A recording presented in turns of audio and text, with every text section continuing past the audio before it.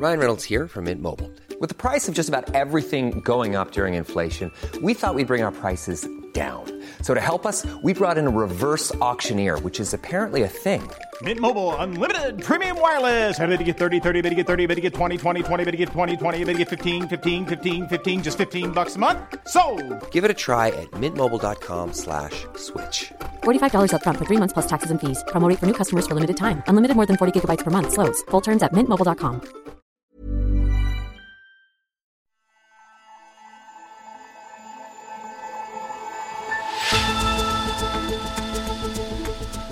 The tech giants are under threat from governments and each other. But what does it mean for competition in the global economy? We think we're going into a new phase of less collusion, more competition. Hello and welcome to Babbage from Economist Radio, our weekly podcast on technology and science. I'm Kenneth Cukier, a senior editor at The Economist, and also coming up on today's show, the multi-billion-dollar industry that can bring down everything from hospitals and banks to utility systems. These brokers advertise prices as high as $2.5 million, in some cases for a way to crack into your iPhone remotely or your Android phone. And how chatty whales could help the study of the seafloor.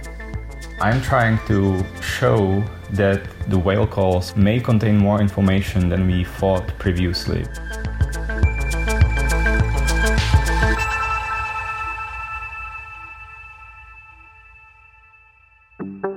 But first, this week, controversial Australian legislation which would force big tech firms like Google and Facebook to pay news publishers for their journalism cleared a major parliamentary hurdle.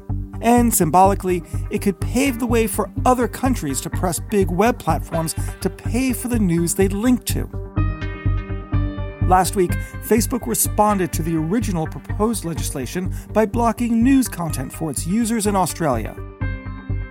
After a global backlash, on February 23rd, Facebook reached a deal with the government. At the same time, Google is appeasing lawmakers and is said to be negotiating lucrative content licensing deals with Australian news publishers. And Microsoft, the owner of the Bing search engine, supported the new law and proposed that it could fill the potential gap left by Google. The company even suggested that America should adopt a similar approach to Australia's. But this isn't the only spat between the big five tech giants of late. Apple and Facebook's row over privacy doesn't look like it will end soon, and the tech giants remain dominant in their respective markets, but will greater competition threaten their power? Various regulators around the world very clearly argue that big tech companies are monopolies or quasi-monopolies. Tamsin Booth is The Economist technology and business editor. In 2020, you got the Department of Justice and State's Attorney General in the US launching long-awaited antitrust lawsuit against Google and Facebook. Regulators have got an eye on Amazon in e-commerce. Apple itself hasn't been targeted yet, but it's been sued by another company, Epic Games. And so this narrative of monopoly and occasionally collusion has just become a kind of really cast iron consensus, I think. So they're fighting, but what do you mean by collusion among the giants? We have to be careful legally here. Google and Facebook would certainly deny any kind of collusion, but there's no doubt that it has really gripped people's imagination that there have been these two deals that have recently come to light. So the first one is that Google pays Apple between $8 billion and $12 billion a year for its search engine to be the default search engine on all Apple devices. And so on the iPhone, iPads, etc., it's not Bing, it's not DuckDuckGo, it's always Google, and that's attracted a lot of attention. Google, for its part, says that it's simply buying distribution, just like a breakfast cereal maker would buy distribution on a shelf. But other people see it differently. And then there's another deal between Google and Facebook, which is internally apparently called Jedi Blue, that seems more worrying even. So essentially, Facebook was on the verge of supporting a rival ad tech system to Google's, and this one was backed by news publishers, would have challenged Google. And Google then allegedly gave Facebook a sweetheart deal, essentially to preserve the status quo. And one of the worrying things about this deal is that in it, there's a clause that requires the two companies to, quote unquote, cooperate and assist each other if the deal got investigated for antitrust. So obviously that sort of sends up various red flags. So these two deals are just getting a lot of attention at the moment. So what defines the digital economy? Is it competition or is it collusion? Well, we think we're going into a new phase of less collusion, more competition, and really that big tech's kind of past cosy monopolies are under fire, and they're under fire from big tech itself. And there's no doubt that for years, technology's been a winner-take-all kind of game. So you had these companies with their dominant positions, whether in e-commerce, search, online advertising, and premium smartphones and the rest of it. You had cases of them helping each other. And also in the mid-2010s, efforts at competition among big tech firms kind of failed to get anywhere, really. So you saw Apple had to fend off lots of hardware competition, but didn't really get very far. Amazon's Fire Phone flopped, as did Microsoft's Zoom tablet. Lots of examples of that not really working very well. And you also saw, for instance, one example is Microsoft decided to stop fighting Google in search when Satya Nadella, the current CEO, came in. But now we believe that the tech industry is moving more towards real oligopolistic competition. We looked at 9 big tech markets that have total gross operating profits last year of $165 billion.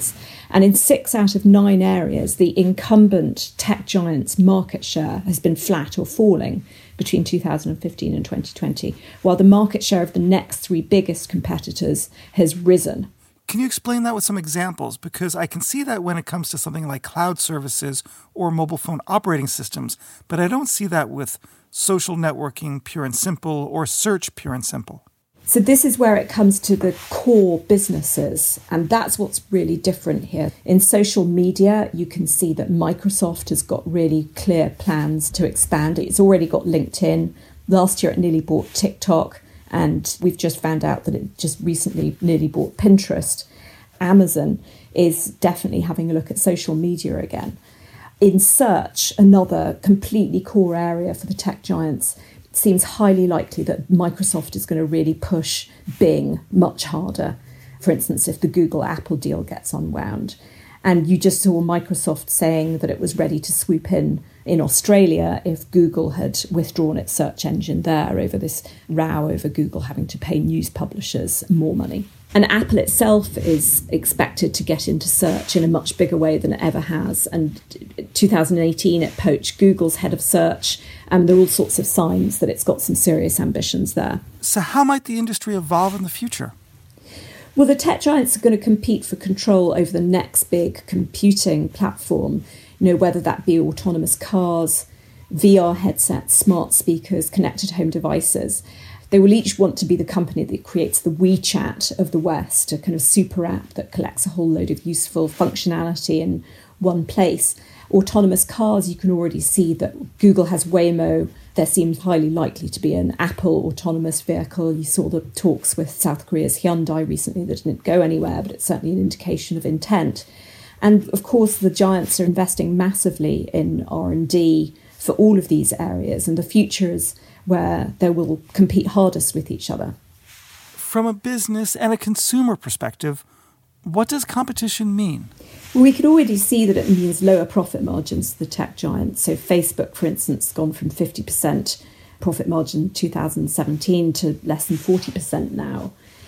Some products are offered ostensibly for free, so you can see consumer benefit often in terms of innovation instead of price. It's interesting to look at search, I think. So Apple and Bing, if Apple and Microsoft both get really much more deeply into search, I think they're quite likely to protect consumer privacy, perhaps more than Google does, share the gains and the wealth with other businesses. And that's simply because Apple and Microsoft are making their real money from hardware in the case of Apple and software in the case of Microsoft. So overall, as long as they are really slugging it out, that is good for everyone. And it's definitely better than the sort of half-hearted competition that you saw in the early to late 2010s.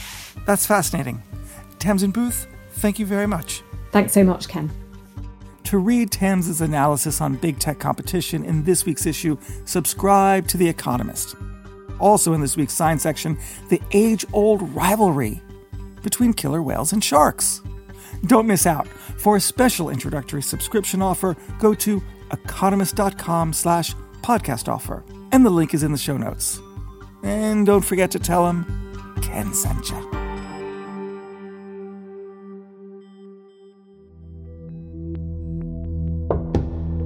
Next, the modern world is dependent on software for everything from your smartphone to air traffic control systems, if we ever go on holiday again. Technology might make life easier in numerous ways, but when there's a vulnerability in one of these programs, whole systems can come crashing down. Earlier in February, a cyber attack almost led to the poisoning of the water supply in Oldsmar, Florida. Someone remotely accessed the computer system. The hacker changed the sodium hydroxide from about 100 parts per million to 11,100 parts per million. Hacks that take advantage of previously unknown vulnerabilities, called zero-day exploits, are a particularly difficult problem. Malicious software paralyzed 16 hospital computer systems across England. Similar attacks had been reported on business targets across Europe, including Spain's telephone system. Japan, Turkey, and the Philippines were also... If a hacker finds a novel exploit, they can do serious damage, or sell it to those who will. With a zero-day exploit, a really good one, or a string of them put together, I could hack into your iPhone, I could capture your text messages, your phone calls, your contacts, turn your microphone on and capture your recording, or turn on your video camera and capture whatever is around you. And that has become the blood diamond of the security trade. Nicole Prolroth has been investigating zero-day hackers and is the author of a new book, This Is How They Tell Me the World Ends. The Economist defense editor, Shashank Joshi, has been talking to her for Babbage. There are zero-day brokers all over the world that will buy these zero days from hackers, either just the bug itself, but usually it's the full zero-day exploit, into things like your iPhone and Microsoft Windows. And these brokers advertise prices as high as $2.5 million, in some cases for a way to crack into your iPhone remotely or your Android phone. Other governments, such as the United Arab Emirates and Saudi Arabia, have offered as much as $3 million for those same capabilities. And what these brokers buy is not just the code, but also these hackers' silence. If they are selling these zero-day exploits to a broker, which in turn passes it to a government, it necessitates that the hacker and the broker and the government don't tell companies like Apple or Microsoft that there's a bug in their systems, because once that bug gets patched and we all run our software updates, governments lose the capability to spy on that software or those devices. Nicole, people have a vague sense of how much damage cyber attacks can do. You saw the aftermath of a big one in Ukraine, and you describe it in the book. What was it like? Well, I went to Ukraine 2 years after Russia had used a cyber attack to essentially decimate not just Ukrainian government systems, but any system that was tied into a Ukraine employee working overseas. So that attack actually boomeranged back on Pfizer, on FedEx here in the United States, on Merck. But the year I went to Ukraine, 2019, it had been 2 years since that attack had played out. And the postal service was still not back up to speed. Its railway was still trying to clean up its systems. And everywhere I went, people were very candid about the fact that the week of the attack, they could not pull money out of ATMs or pay for gas at gas stations. It really paralyzed the country, and it ended up being the most destructive cyber attack we have seen in modern history. Lots of the people involved in this trade you describe are former spies who have worked for Western intelligence agencies, America's National Security Agency. Do they have a sense of restraint in whom they sell to or who they work for in this trade? Some do. When I was able to track down one of the original zero-day brokers here in the United States, he was buying these zero days from hackers all over the world. Hackers in Europe, particularly Eastern Europe, Israel produced some of the best 0 days. He would buy these, he would exploit them, and then he would sell them primarily to intelligence agencies here in the United States, but also some law enforcement agencies. But governments such as in Iran and China, they are actively trying to buy 0 days from hackers all over the world. In China, just in the past few years, they've restricted their own hackers from even attending international hacking conferences and conventions where Chinese hackers used to dominate these contests at these conferences for getting into your Mac or your iPhone. Now China has basically said, we won't allow you to travel to these conferences. We want to keep this knowledge and these 0 day exploits in-house. So the market has really expanded. Now, in terms of regulation or restraint, there aren't many at all, because really in this market, governments are not regulators, they are the customers. You're very critical of America on a number of counts. You write that the US effectively spawned and sponsored the 0 day market, that it inflated and really created this market in the first place. I think that is a completely fair criticism. I think the United States is guilty of basically showing the world the value of these tools because of the attack the United States and the Israelis pulled off in Iran starting in 2007, when they used 0 day exploits to effectively dismantle Iran's uranium stockpiles.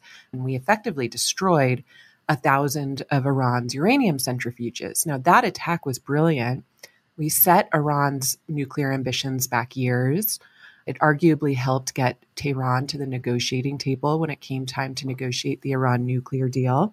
And it kept Israeli jets on the ground, because at that time, Israel was threatening to bomb Natanz. And if the United States helped enable or facilitate that attack, we would be dragged into a third war in the Middle East that would likely turn into World War III.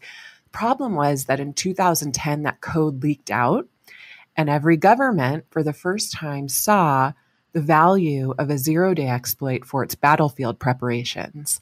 Over the next 2 years, we saw Iran, the target of that attack, catch up in ways we never anticipated them to do so quickly. It was only 2 years later that they decimated data at Saudi Aramco, the world's largest oil company, and replacing it with an image of a burning American flag. And they've only gotten more sophisticated in time. Now, it is definitely a fair criticism to say that eventually Iran would acquire these capabilities and use them back on us. But I think it is also fair to say the United States was a big catalyst for these programs abroad in demonstrating what could be done. And these days, we really have zero control over this market. I went down to Buenos Aires and I met with hackers who specialize in developing 0 day exploits. And I asked them, will you only sell these tools to, quote, good Western governments? And the person I was speaking with that day just laughed in my face. And he said, good Western governments, Nicole. The last time I checked, the government that bombed another country into oblivion wasn't Iran or China. It was the United States. We'll sell to whoever brings us the biggest bag of cash. Nicole, thank you very much. Thank you so much. Our thanks to Shashank Joshi and Nicole Perlroth.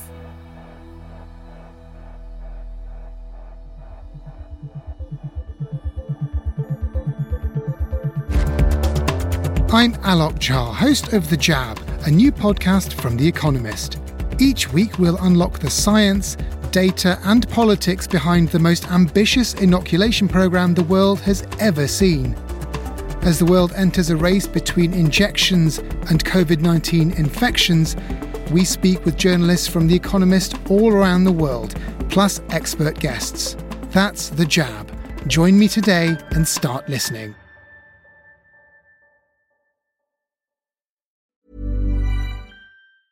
Hi, this is Janice Torres from Yo Quiero Dinero.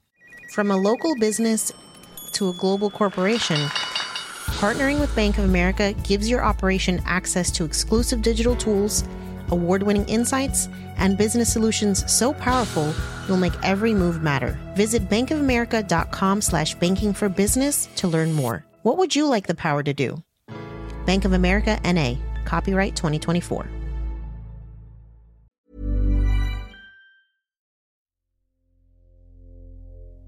Fin whales are one of the kinds of whales in the ocean They have quite unique vocalizations. My name is Václav Kuna. I'm a seismologist and I study earthquakes primarily. While analyzing recordings of seismic waves at the bottom of the Pacific Ocean, Dr. Kuna kept hearing strange noises. Different kinds of whales have different kinds of vocalizations, and the fin whales, they are calling these quite low frequency at about 20 hertz. The vocalizations that we heard, those were 10 times sped up. These sequences of those calls last 4 hours, and we call them songs.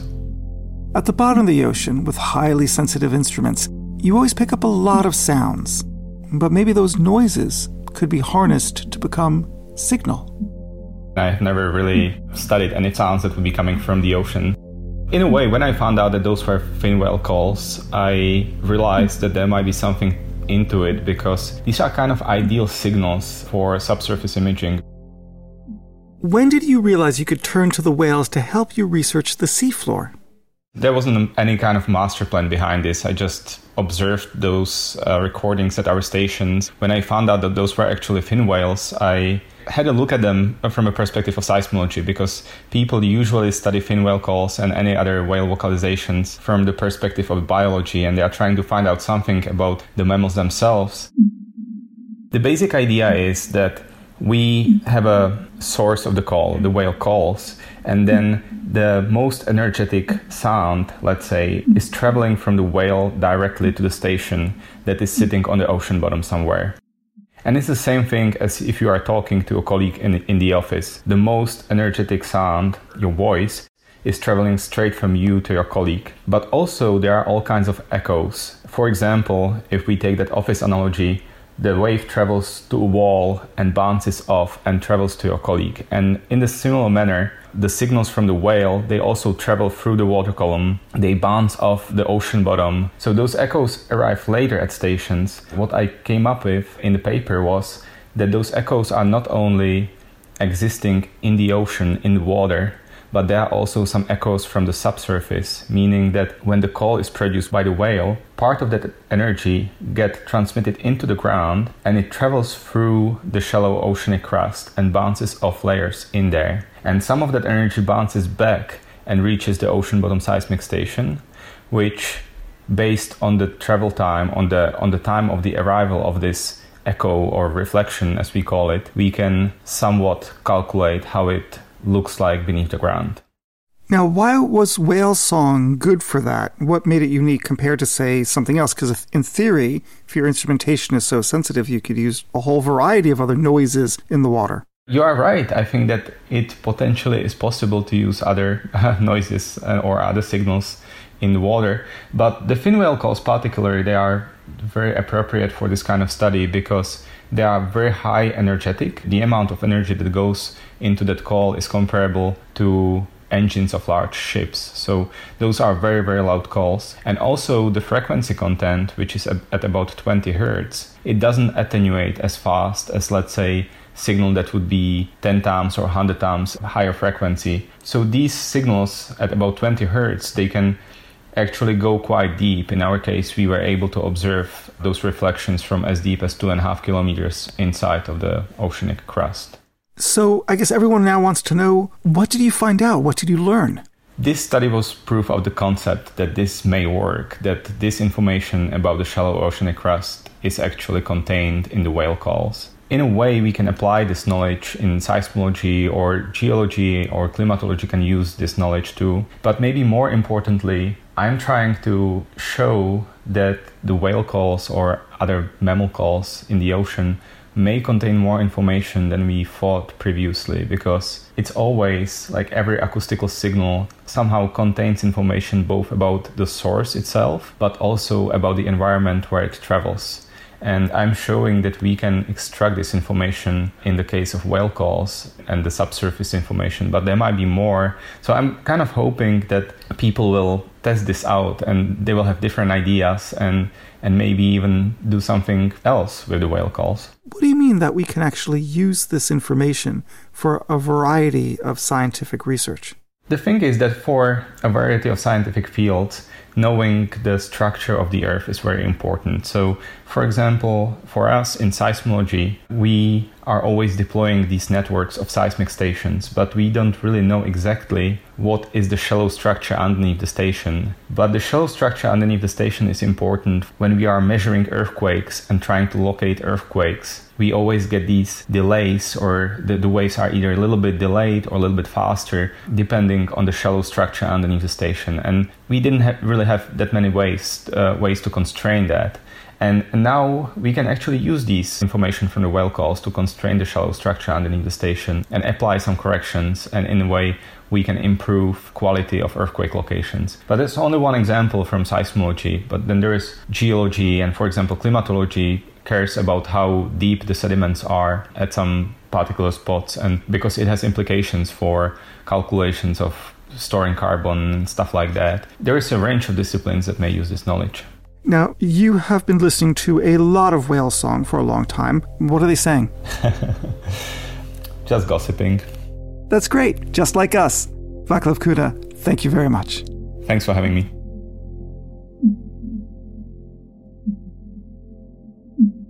And finally, on February 18th, NASA's Perseverance rover successfully landed on Mars. Touchdown confirmed. Perseverance safely on the surface of Mars, ready to begin seeking the signs of past life. This week, the rover used its microphone to collect the first audio recording of the red planet.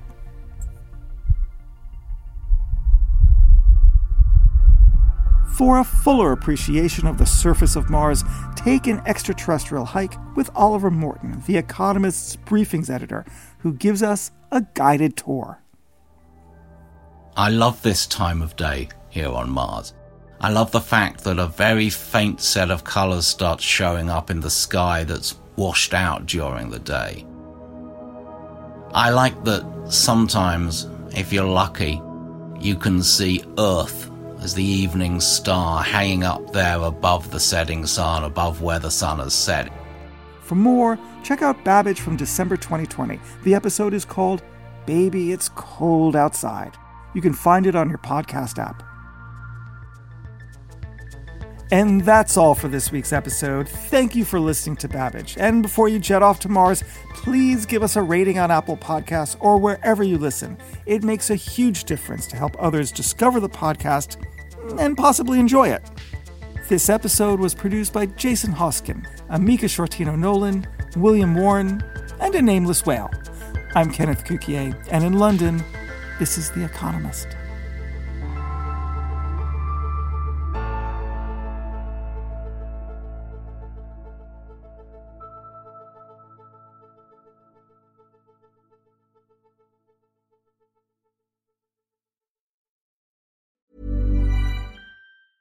Hi, this is Janice Torres from Yo Quiero Dinero. From a local business to a global corporation, partnering with Bank of America gives your operation access to exclusive digital tools, award-winning insights, and business solutions so powerful you'll make every move matter. Visit bankofamerica.com/banking for business to learn more. What would you like the power to do? Bank of America, N.A., copyright 2024.